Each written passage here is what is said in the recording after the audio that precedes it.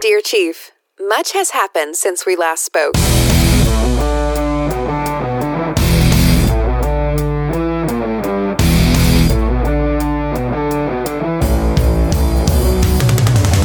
Welcome to Dear Chief Podcast, where your hosts and their guests share the 411 of being married to the people who respond to 911s. Take a peek into fire family life and get unabashed advice on how to prevent forest fires in your marriage.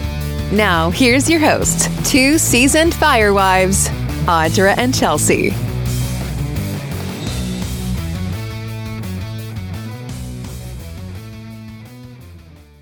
Hey all, welcome back to Dear Chiefs Podcast. I'm your host, Audra, and I'm here with my co-host, Chelsea. Hey, Chelsea.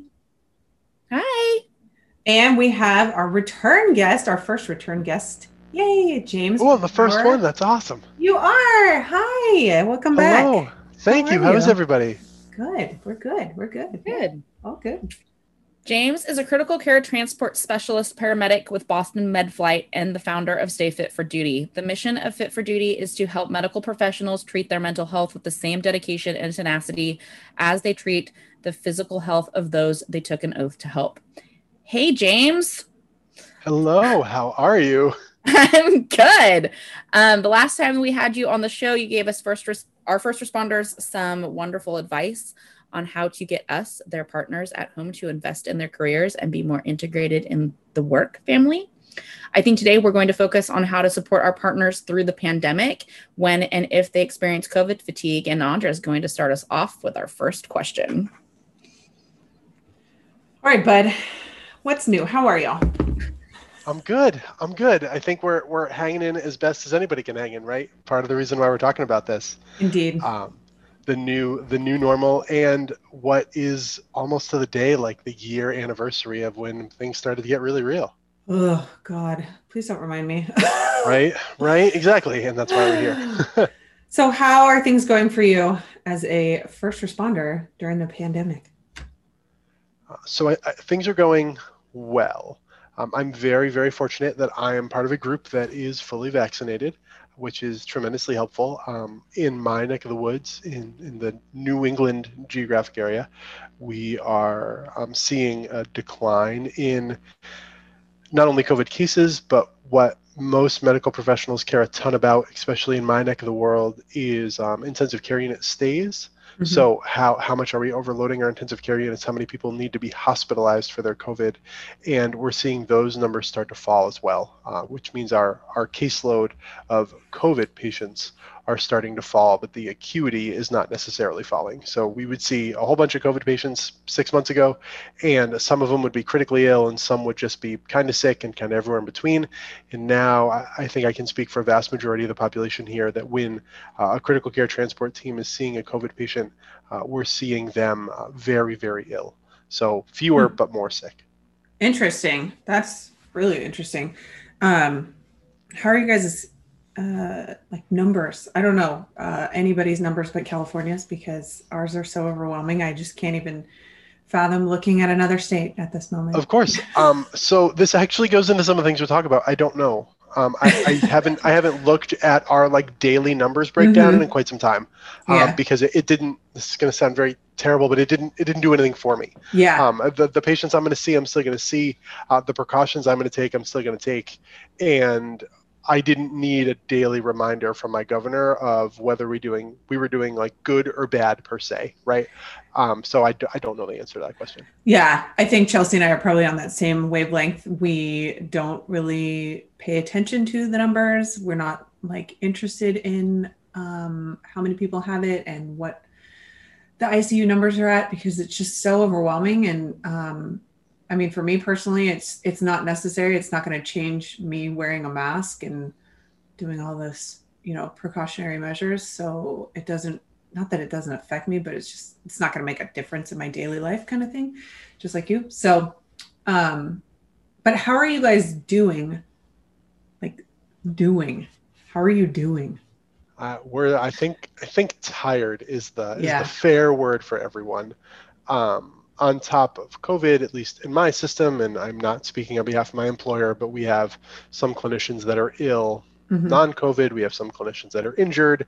We have clinicians taking mental health days, which is I'm a huge fan of that, right? Sometimes you just need to take a sick day and not be sick just to kind of get your head on right. But we're short-staffed. Our night shifters, oh my God, I'm a swing shift. I do some days and some nights, more days than nights. Our consummate night shifters are having a hard time because they get a ton of calls and they're routinely short-staffed and they have a ton of work to do. I'd say that everyone is just tired. We're just all very, very tired. Yeah, I can imagine. It's a lot. So that's going to lead us to our next question. Thank you, Audra. So since we're talking about being tired, would you classify it as COVID fatigue? And how would you describe COVID fatigue? Two great questions. Yes, I would personally, because I still think that the extra layer of COVID is making people more tired. So I think that in some sense that's very subjective as to like whether or not it's COVID fatigue. And I think workplaces need to be really careful with assuming that bigger problems within their organizations are just COVID fatigue. You know what I'm saying? Like, oh, they're just stressed. Once this blows over, it'll all get better. When in reality, like, it's just bubbling up bigger problems that had been there for a while. When we talk about what COVID fatigue is, the most universal definition is a complex set of emotions, including both sadness and quarantine boredom. So it kind of sits in this idea of pandemic fatigue when we say COVID fatigue. It's just pandemic fatigue as a whole. I'm tired of not seeing my friends. I'm tired of wearing a mask. I'm tired of not being able to do the things. I want to go pay $40 for a movie and a bucket of popcorn. I want my quote unquote old life back is what we're talking about when we talk about the idea of COVID fatigue. And how do you think that affects the first responder? I think it's just another layer, right? I think anyone in first response, and I know I covered this well last time we talked, but I mean police, fire, EMS, critical care, nursing, healthcare, the whole kind of group, there's absolutely the kind of transition to what the new normal is going to be, if there is going to be a new normal, and the continued stress of, do I have the PPE I need, which thankfully we're hearing less and less stories of people not running out of or not having PPE. We're hearing supplies return to semi-normal for some places, not for all. I talked about kind of the caseload that's coming down. We're seeing our normal quote unquote patient populations again, but it's just tiring. I can tell you on the pseudo administration side of the coin, I'm trying to schedule training for my peer team, and those that are helping me in that training realm are trying to figure out when we can have 2 classes instead of 1 because we have too many people signed up for 1 class with the social distancing guidelines that we need to have in place. And that's just the best example I can give. It's like, it's every day, it's all the stuff you're doing, and oh yeah, that's not going to work because we can only have 8 people in that room at a time. And this kind of continual burden of what COVID is, both clinically and non-clinically. Yeah, it's so interesting. I mean, we have the same sentiment out here, I think. It's an interesting time because I think, I don't know how your state is handling, PPE is still kind of a mess. I know in particular, and I'm not going to say my husband's department, but in that area, there is still a major shortage. And it's not so much it's the frustration of getting it and having to pay for it. And we could talk about getting reimbursed from the government. And I won't go into that today because that's a whole nother episode of me and my frustrations. But it's interesting to me because on top of that, there's so many other layers going on. I don't know if that's true for you guys, but we're also in a major budget crisis in our state with a lack of funds for just basic fire departments are struggling out here. And I think police are too. And I'm thinking it's a nationwide issue. So on top of all this COVID fatigue, you have all this other all these other issues that are going into mental health. Like you were saying, there's short staff, there's tons of people on workers' comp. I'm assuming that's partially because of COVID fatigue, because I don't think I've ever heard this many people on workers' comp at once in our area. And I don't know if it's, I don't know where it's coming from. It's kind of bizarre. What do you think? Audra, do you think it's because people who have an exposure to COVID are going on workman's comp for that? I can say just for for people that I know in departments around, that the majority of the workers' comp that I'm hearing is not COVID related. It's more like random injuries that you wouldn't necessarily hear of prior to, or maybe I'm just keying into that a little bit more. Like, and a lot of times I think when people are struggling mentally, obviously your body is taking the brunt of some of that mental struggle, and it manifests in different ways. And my thought process is that people are getting injured more because they are struggling with a lot of stuff going on mentally, and they're either, not I'm not going to say not paying attention, but they're unable to do their job to the best of their ability because they're mentally in such a bad place. They're not really realizing the amount of stress it's putting on their entire body. That's my thought process on it. Whether or not that's correct, I don't know, but I also wonder if it's because we've cut our workforce basically in half in California. So those people who are working longer hours. Yeah. So, I mean, it's a possibility that it's a mixture of both. Yeah. It's just interesting to me because I just over the last couple of months have noticed, like, what do you mean that person's out on workers' comp? What? Why are two people at the same time? This is unheard of, but yeah. I digress.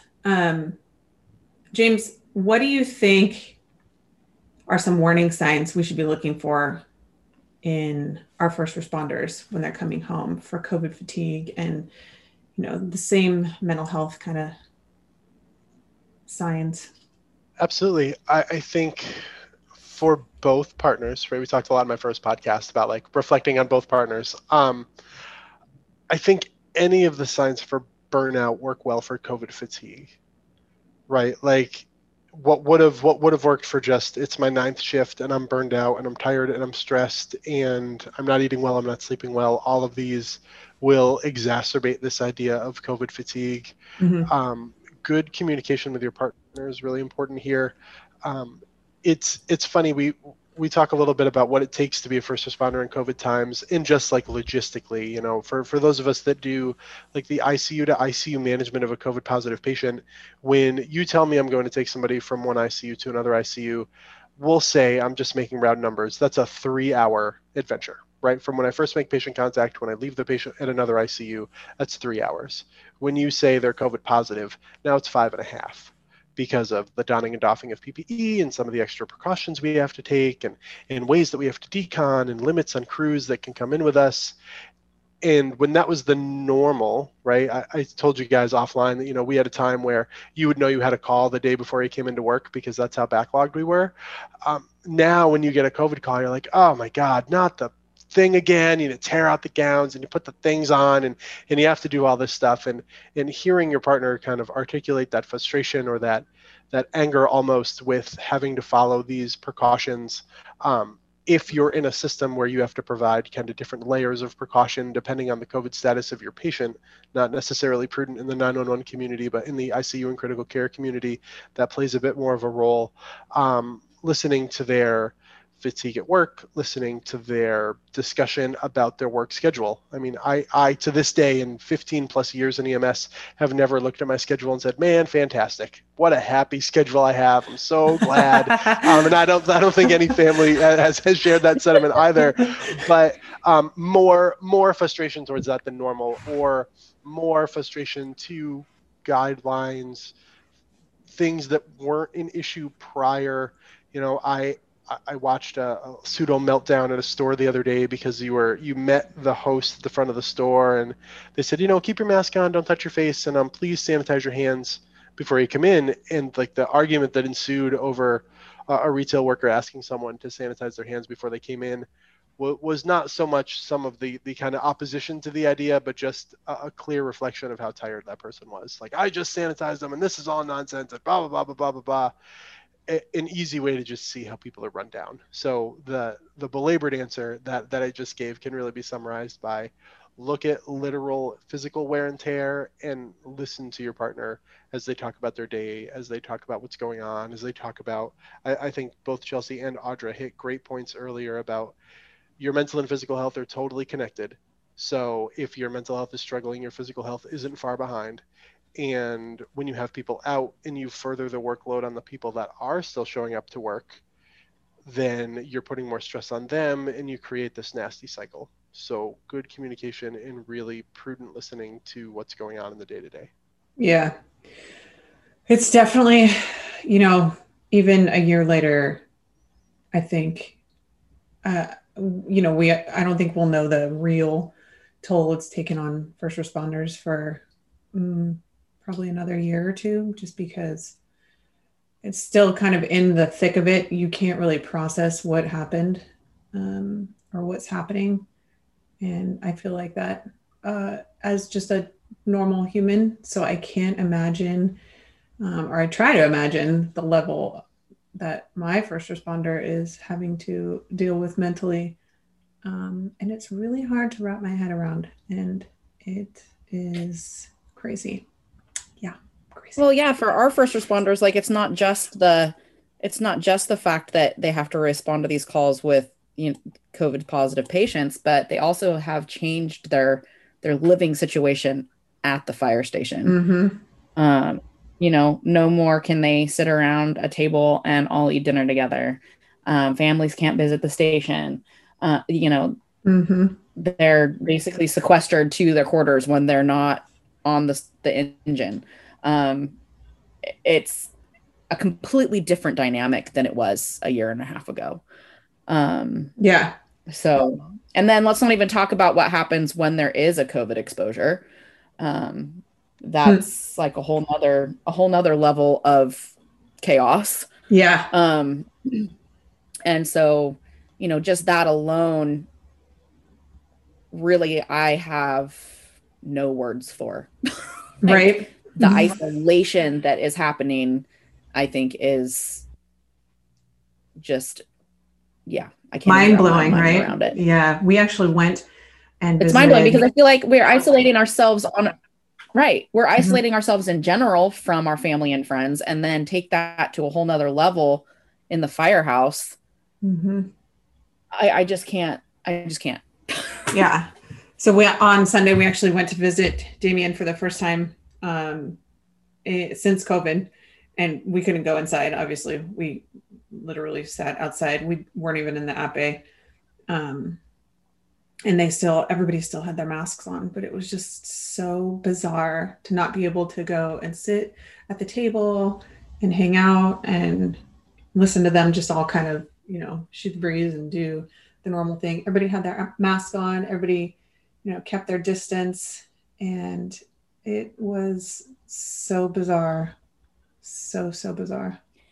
Just, yeah. And yeah, I think that all by itself is enough to put a person over the edge, and then add a pandemic on top of it, and you've got a whole nother level. So I don't think I think you're right. We're probably not going to know the effects for a few years, but like we said in our last episode, how do you pinpoint one incident? Right. Let's just compound some more shit on top of what they already have to deal with. Not to mention, it's March, so there's a couple more months before fire season starts, and then it just all goes back to crazy town. You better be knocking on some wood over there. I got it. Okay, just did it.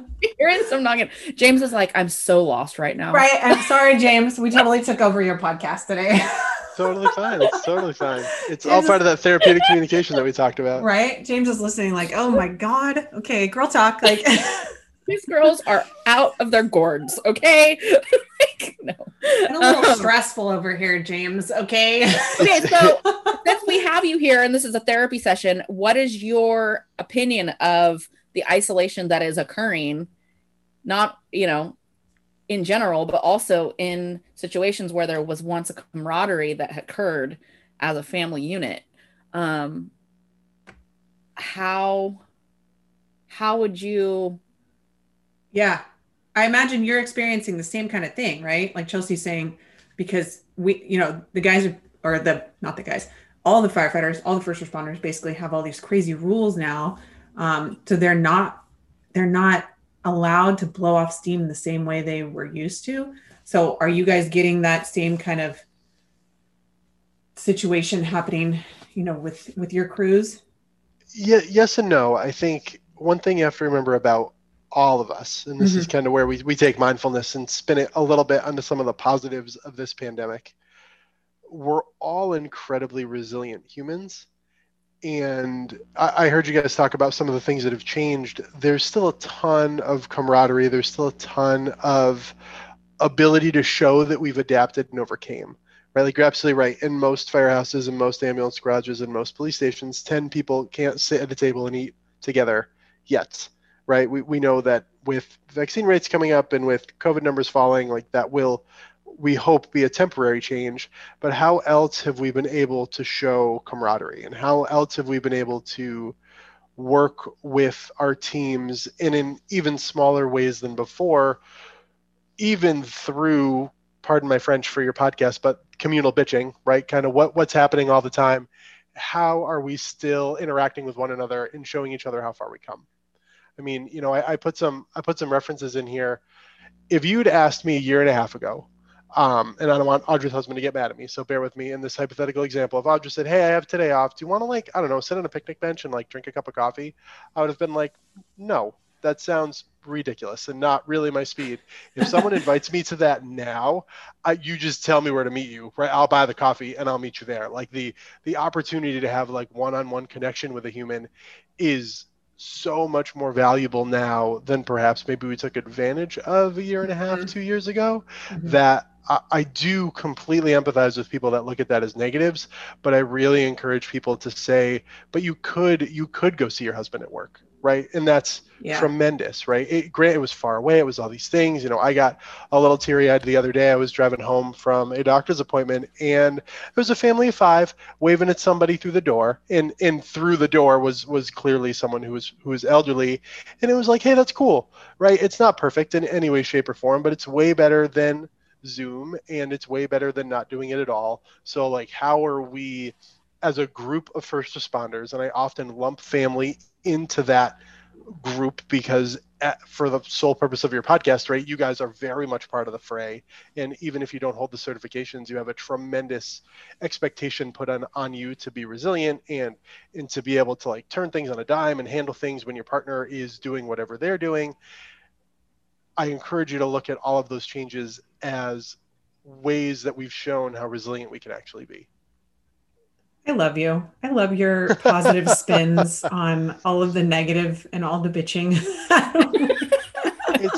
I also think there's a lot to be said for bitching. I do, and I know colleagues of mine in the mental health space don't agree with this, but I've gotten much closer with colleagues of mine over, again, pardon my French, but bitch sessions. Yep. Right? Like a person that I was very close with but didn't always talk to a bunch. We will routinely talk for at least an hour and change. And a lot of stuff gets pulled out.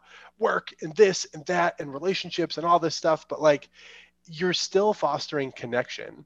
My only kind of asterisk is make sure you're not just going to someone toxic to just be in the toxicity. But if you're going to a friend and a colleague and it turns into a bitch session, that is okay. That is just as therapeutic as anything else could be. So it can still be a very positive connection, even though it feels like, oh, Audra, Chelsea, and James haven't talked much in the past 2 months because we've all been super busy. And when we do, all we did was bitch. Well, we still connected. We still had a fantastic conversation. And hopefully in some shape, we were able to better align with one another in that process. So can still be a ton of positives in there. Oh yeah, and I think that just goes back to the human connection. You know, that's real life. When you're sitting around bitching about what's going on, you're fostering a relationship based on a shared experience. Yep. So it doesn't really matter if it's a bitch session or if it's a, hey, it's all sunshine and roses conversation. It's still a shared connection. I completely agree. I think he basically answered our power through question already, Chelsea. Right? I didn't plan to. The only other side, do you want to ask the power through question before I answer it? Well, you can go ahead and just go for it because we already basically touched on it. So. What you hear in the background is Chelsea just throwing her script away and being like, you know what? We talked about this. Do you hear the shredder happening right now? So I do want to talk a little bit more about the upside. Okay. And think of what's routine. And I use that hand sanitizer example as like an example of fatigue, but like, who here doesn't have their 1 to 3 bottles of hand sanitizer on their purse, person, or vehicle? Right? Oh my God. They're literally everywhere. Yeah, you don't look for it anymore. Mm-mm. I got to interject because I don't have any of that in my purse. What the heck, girl? I have like 4 in the car, 1 in every bag. Like each kid has one. I do this weird thing when I get home. I wash my hands before I do anything else. Oh no, I wash my hands also. Okay. I'm just not I'm not down with the hand sanitizer thing. It's just not my thing. You have a lot fewer. I mean, your population's a lot smaller than, right? I mean, yeah, but even when I'm in big cities, it's like, I'm just going to, we routinely come home and wash our hands regardless if COVID's going on or not. So I don't feel like I need to go in the grocery store and put hand sanitizer on. I'm not using their hand sanitizer. I'm only using mine. Okay. Well, that's kind of the fun game I like to play. And I totally agree. If you have a good hand washing routine, you don't touch your nose and your face. Always more antiseptic is better than none. But if you already have a good hand washing routine down, that's perfect. Keep it. I do enjoy the game of, is this hand sanitizer going to smell like garbage, tequila, or nothing? Yep. Right. And it's right. It's like, use this. Come here, have this. Because we've all done it. You're like, oh shit, I touched a lot of stuff. I don't have my hand sanitizer. I'm not near my car. And you like look at that like 10-gallon jug of like whatever generic brand hand sanitizer, and you're like, well, here it goes. And you're like, oh no, it smells like tequila. That's awful. Let's look at what we've done with masks, right? Masks were this big thing and people were making them. To see the amount of like individual expression out of somebody's use of a mask is awesome. It's awesome. I love it. I love that people can grab a mask in any shape, size, color, wear it. 1 mask, 2 mask, doesn't matter. We're obviously like not going to be too much in the realm of like those that choose to not wear a mask. But for those that do, like, it's cool to see the like creativity and variability of those masks. And think a year and a half ago, if somebody said, hey, I need you to wear a mask before you come into the store, you'd be like, no, I don't want to get arrested. I remember the first time I went to the bank and like waved at a cop with my mask on. Like, it felt so odd to be like, officer, as I come in with like my mask on, like walking into a bank. Like 2 years ago, that we absolutely would have had more of a conversation. I don't know about you. I'm a little bit younger, so I recognize a little bit of this. Hey. Just a little more. I just said a little bit. Hang on. I'm talking wide ranging. I'm not talking about Audra, Chelsea. My parents, see, this is why I said hang on. My parents can Zoom. My parents would be like, hey, we're having a Zoom if you want to join us. A year and a half ago, that never, like, their technologic advances, admittedly by force, right? Because they're relatively out of options, are huge. Mm-hmm. People that have learned new ways to connect with their loved ones. My grandmother and I FaceTimed, and it took her like 10 minutes to like get a hold of the like procedure. But now she's like, oh, when you want to talk to me, when you want to see me on the phone, just let me know. Like, how cool is it that we've made some steeping tech advances? Yeah. We've also noticed some pretty drastic inequities within the Wi-Fi world and who has the tech and who doesn't have the tech, which I also argue is a good thing, because now more people can see big inequities that kind of were swept under the rug for a while. Yep. And I go back to like my coffee and a picnic table. I'm going for a walk later. I'm not a walk guy. I think you can both like get a sense of this from how well you know me. I'll go to the gym, I'll do the thing, I'll do this, I'll do that. But like I want to drive, and I'm going for a walk today. And I don't think it's because I'm slowly losing my mind. I think it's because we're much more genuinely appreciative of what we've always had available to us when a whole bunch of the kind of extraneous and noises stuff was taken away. I agree with that. I have actually been walking every day since May of last year, and it's probably the biggest positive for me to come out of COVID. It was like getting outside, going back to a routine of doing something for myself every day. It has been such a huge literal blessing to me. It's crazy. I never thought it was going to be that big of a deal, but now I'm like, nope, I got to walk today. I don't even care. I'm just going to go for a walk really quick, and the kids know. And when Damien's home, he comes with me, and it's great. I love it. If you could see our Instagram DM threads, you would see each of us saying, Yep. I'm going for a walk. I'll do that when I get back. Yep. Every day. Awesome. Mm-hmm. That's awesome. That is the other Yeah.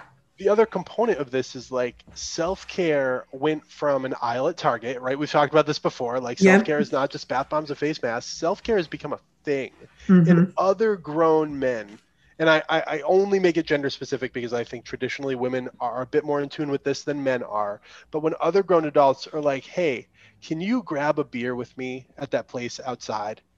Or I can't do that today because I'm tapped. Right. My workplace in particular struggles with on duty versus off duty. We're 24/7 providers. And those of us, like so many people in my circle that have extra responsibilities, are not necessarily expected to take time off. And it's great that I can reach out to my team, definitely my fellow peers on the peer support team, more so than maybe my managerial team. But I can say, I need someone to cover me today. Just because, not because my dog is sick, not because there's some big like quantifiable emergency, but just because.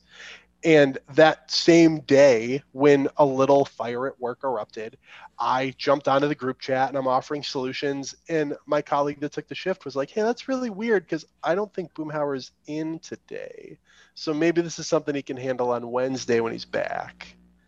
And this idea of like encouraging and fostering what actual self-care is outside of things that smell nice and feel nice on your skin is really important. And I truly hope it's something that we don't allow ourselves to let go of. Remember what you needed to get through this and how much stronger that will make you when all of this is over. I love that. I love the meme that says, let's not go back to normal because normal wasn't working for us to begin with. And I think there are parts of our normal that were working, but there are a lot of parts of our normal that were not. And that self-care thing is certainly one that is something I would like to take out of the pandemic and see it continue. Exactly. There are plenty of people that have suffered tremendously through this pandemic, right? People have lost loved ones, people have lost, all sorts of different things, their home, their job, all of this stuff. And I can't for a second take away the tremendous loss that some people have suffered during this pandemic. But it, again, to Chelsea's point, just hammers home like how many things weren't working. So let's utilize this, we hope, once in a century opportunity to reset and only pull back in the pieces that were helpful and only pull back in the pieces that we needed to have and leave a lot of that other stuff on the wayside. So we've gone through the positive. Now, how are we mindful of powering through with the positive? How do we? Because I think it's easy to focus on the negatives, like you said. So how do we keep the positivity at the forefront of the mind when there's so many things happening? Like, for example, my grandmother died last week. And it's been very emotional. And on top of all of the other stresses of just general life and distance learning and all of those things, it can become very overwhelming. And so how would you suggest that we keep our minds focused on those positives? That's a fantastic question. First of all, I'm so sorry to hear about your grandmother. My condolences for her passing. I specifically, Chelsea, don't want you to confuse positivity with like allowing yourself to grieve. Oh, no. Now, That's not what I mean at all. No, perfect. And right. I'm very glad to hear that, because I think that all too often some people confuse that, right? Like if I'm not, the second a tear rolls out of my face, I'm not being positive anymore. So definitely allowing space to grieve what you've lost, especially true for those that have lost loved ones, family, jobs. But looking back and seeing how far we've come from this, I see so many people say, oh my God, this has been going on for a year. And I say, I totally agree. And it totally sucks, because believe me, I am part of a group that has experienced this acutely, on the my job has changed dramatically side of the coin. But look at what we've done in a year. Look at some of the social change we've made. Look at, I understand vaccines are a hot topic, but look at what science was able to do in record time. And look at how well they worked, and look at how well they're continuing to work.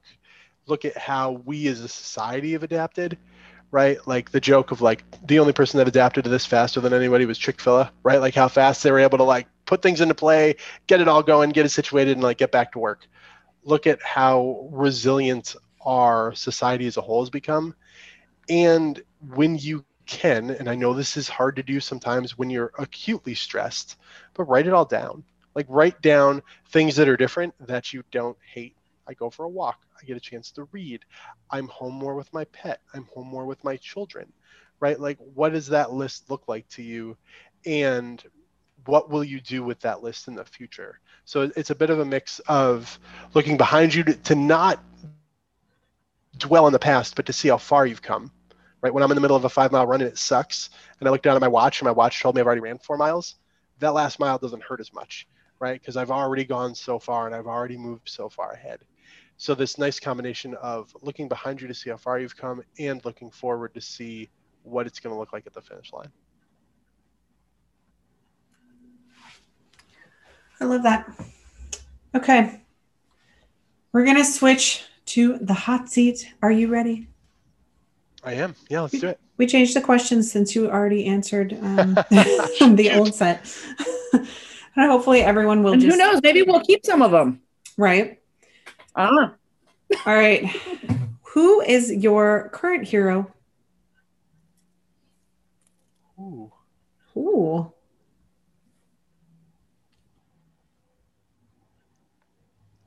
It's a harder questions than last time. Okay, we can come back to that. Gotcha. Come back to it. Yeah, I don't want to get it wrong. Yeah, you totally got me. Yeah. You can't get it wrong. Oh my God. Get it wrong. There is no wrong answer to that. It's true. It's true. Okay, if you could live anywhere, where would it be? Pre-COVID.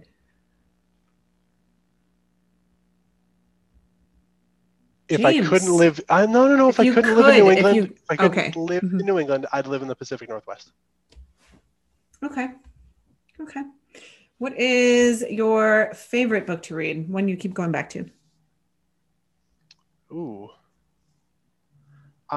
Ready Player One was high on that list until it got too real during COVID.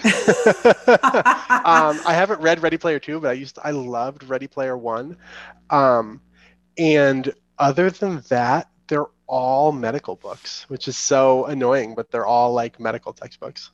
Yeah, I feel that. I think that's all Damien reads is like medical textbooks. Okay, what is your biggest fear? Quitting. What would you change about yourself if you could?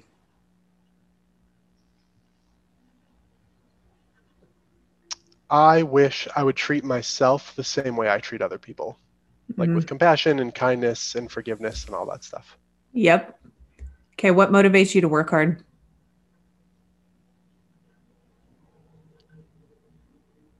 Knowing that I make a difference. Knowing that if I continue to work hard, I'll keep making a difference. I love that.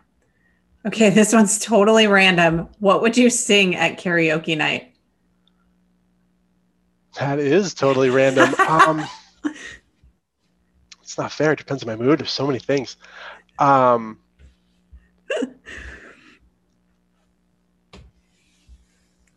Okay, I'll tell you mine. Yeah, tell me yours, please. I would say, well, I know my husband would sing Blind Melon's No Rain because it's his go-to karaoke song.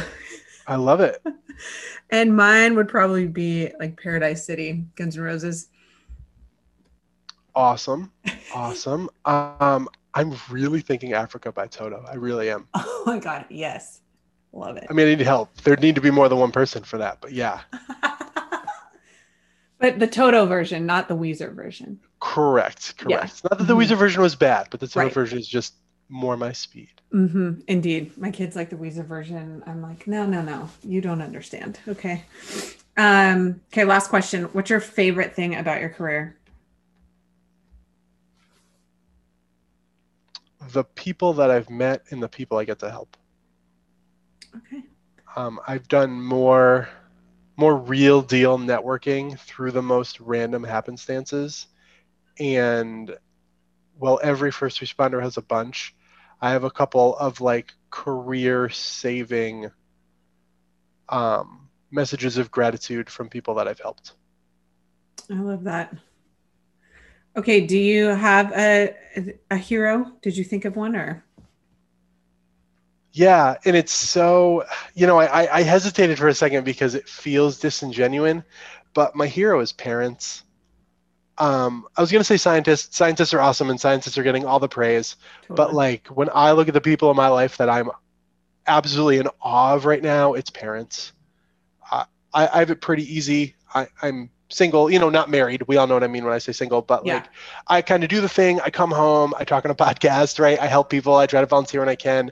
But the people who now have to work a full-time job and be a school teacher and be a counselor and be all of these things, all while maintaining their own thoughts about this pandemic and everything else, hands down, it's parents.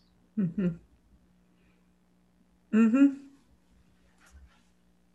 That's like the sweetest thing that I think I've heard in like a week.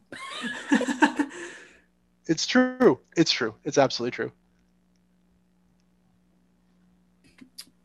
Okay, so now that we're James's hero, Audra, you heard it on our podcast. Right. It's recorded. Yep. I feel so good. Okay. I feel so good. Yes, thank you for that validation. We appreciate you. I want to thank you for being here on the podcast again with us today. And can you please tell our listeners how they can find you on the World Wide Web? I can. First of all, thank you very much for having me. You can find me through a number of different mediums. My social media is stay_fit4duty. That is true for Twitter and Instagram and Facebook. It's the same thing, just no @ symbol. And in there, you'll also find a combination of the podcasts I've done, the work I've done, the work I'm doing, some of the volunteer work I do, and more resources at my Linktree, which is linktree.ee/stay_fit4duty. Or reach out to Dear Chiefs and they'll send me a message and we'll connect. Indeed, we will. Can we talk lightning fast about some resources for people that are struggling? Yes, go for it. Awesome. Two big things I want to point out. The suicide prevention hotline and the crisis text line are two fundamentally important, always staffed, always on 24/7, 365 resources for people that just need a hand getting through the day or really need somebody to talk to. Two huge resources there, and we'll make sure that we put them in show notes for you guys. Yeah, absolutely.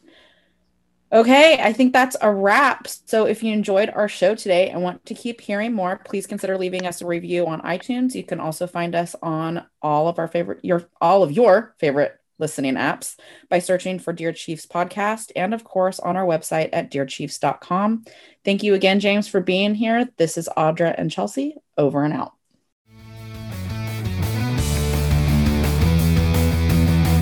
Thanks so much for tuning in.